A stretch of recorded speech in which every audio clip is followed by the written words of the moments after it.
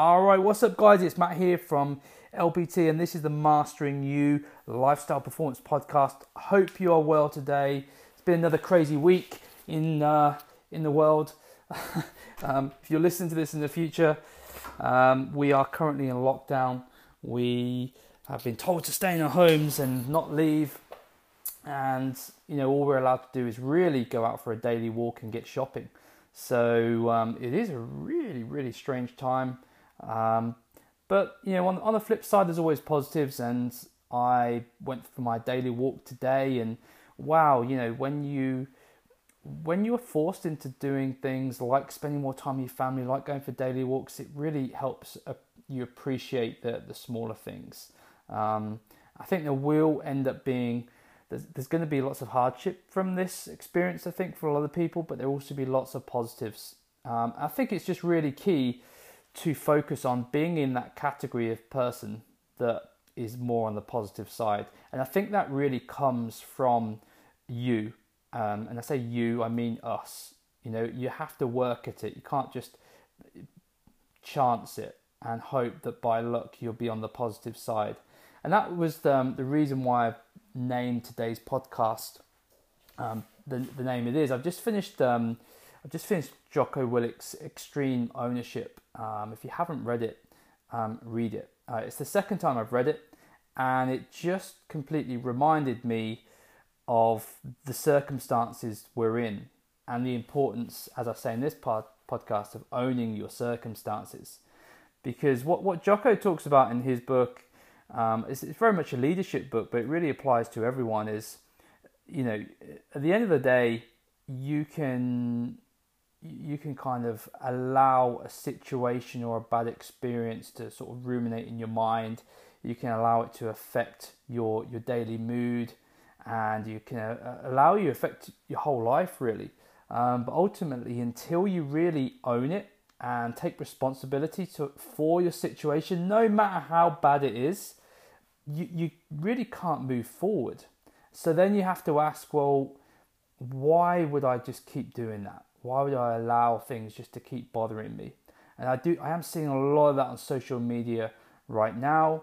And I get it. I get why people are angry, fearful, and there's a lot of blame going around. There's a lot of it's not fair, and there's a lot of people wasting a lot of energy on blaming the politicians and blaming governments, and yeah, there's sure probably is lots of blame to go around. I guess the question is, how much of that energy should we spending on blaming others compared to how much time should we put into our own, what we can take ownership of, what we can take action on now. And so, I'm going to keep, this sort of short podcast, this podcast fairly short, just to kind of share three key takeaways, really, that I recommend everyone sort of starts to think about as of now. So obviously, number one is obviously just owning your circumstance. If you're not already, if you are one of those people that's finding yourself sort of complaining a lot more than normal, sort of playing that blame game, I just say stop. Just stop. Just say, right, that's parked now. I've done that. Let's move on. And so my first sort of strategy that I'd recommend is just asking the question, what can I have influence on? It's a really good coaching question. It's one that I use a lot of time when I'm coaching people. What actually do you have influence on? Because a lot of the things that people are sort of shouting about or moaning about or complaining about really don't have much influence on. And so you could waste a heap of energy and time on that stuff, or you could put all of that time into influencing stuff that's actually going to make you a better person, potentially set you up for a better life in the future, and that's going to stand you in good stead.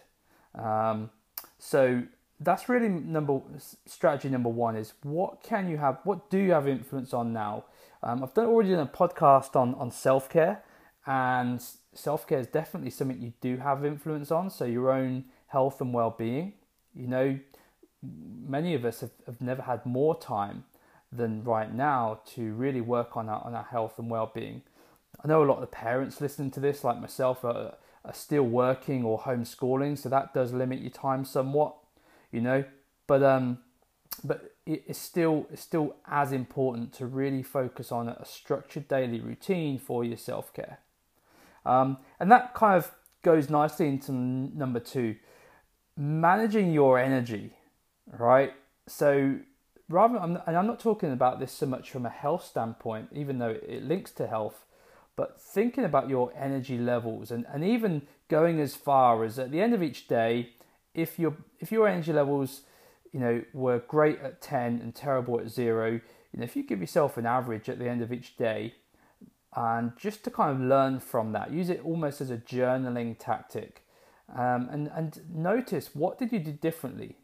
Now, typically it will be how good your sleep was the night before, because that will massively influence your energy levels the next day. It will be the food that you eat, it will be the amount of alcohol you consume, it will be how much water and how hydrated you stay. It will be how you manage your stress levels. It will be how much caffeine you drink. Are you drinking too much caffeine? In which case you might be stimulating your body too much and getting too many stimulants into the system. And so the reason why energy management is so important is just to keep a balanced mind, keep productive on the right things, and not let fatigue set in. I think with many people that are in self-isolation right now, which is a lot, when tiredness kicks in and when energy is low, I don't think is probably, for a lot of people, there's never been a more dangerous time than right now when people can try and up their energy with like sugars and caffeine and stimulants, and then when their mood is down is using alcohol to bring them back down. And that you know, over the course of 4 to 6, potentially 8 weeks, we still don't know how long this is going to go on. That could be really damaging. And one of my biggest sort of worries for people in general is obviously, you know, the coronavirus itself and not, you know, people not contracting that, particularly in the elderly.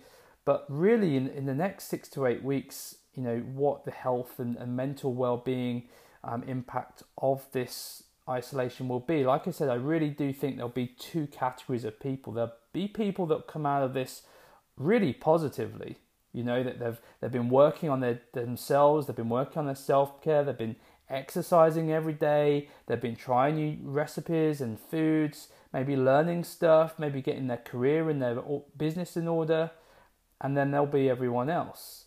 So it's really up to you to which one you wanna be in. Okay, and then lastly, and this kind of interlinks with both of the last points of what can you influence and managing your energy, is nailing that morning routine. Okay, it's really, really important to start the day strong, and you'll find it so much more easier to do things like manage your energy and, you know, see through those tasks. And the morning routine, it's like a Formula One kart driver. You know, if they get pole position, you know, the chances are, I don't know what the percentage is, but the chances of them being in the top 2 or 3, or, you know, or on the you know, within that category of winners, then it's so much higher. And it's the same for you. If you can start the day well, make sure you get good night's sleep, have a good morning routine, try not to start the day with caffeinated, you know, drinks. Try and start the day with maybe some lemon or ginger, or just get hydrated, you know, and maybe get morning walking, get some morning exercise in. If you're an LPT member, then we're doing our 7 a.m. sessions every single day with myself. And I know for our members that kind of gets them into a really good routine so that they're sort of buzzing for the rest of the day. And so definitely work on that. And if you're not an LPT member currently and you want to get part of what we're doing online with our Lean Lockdown program, then check us out. We are, like I said, we're taking people on for a 3-week trial as of next week and all the way through April. Okay, so you can find us through our links in our show notes, and you can find us in our Mastering You Facebook group.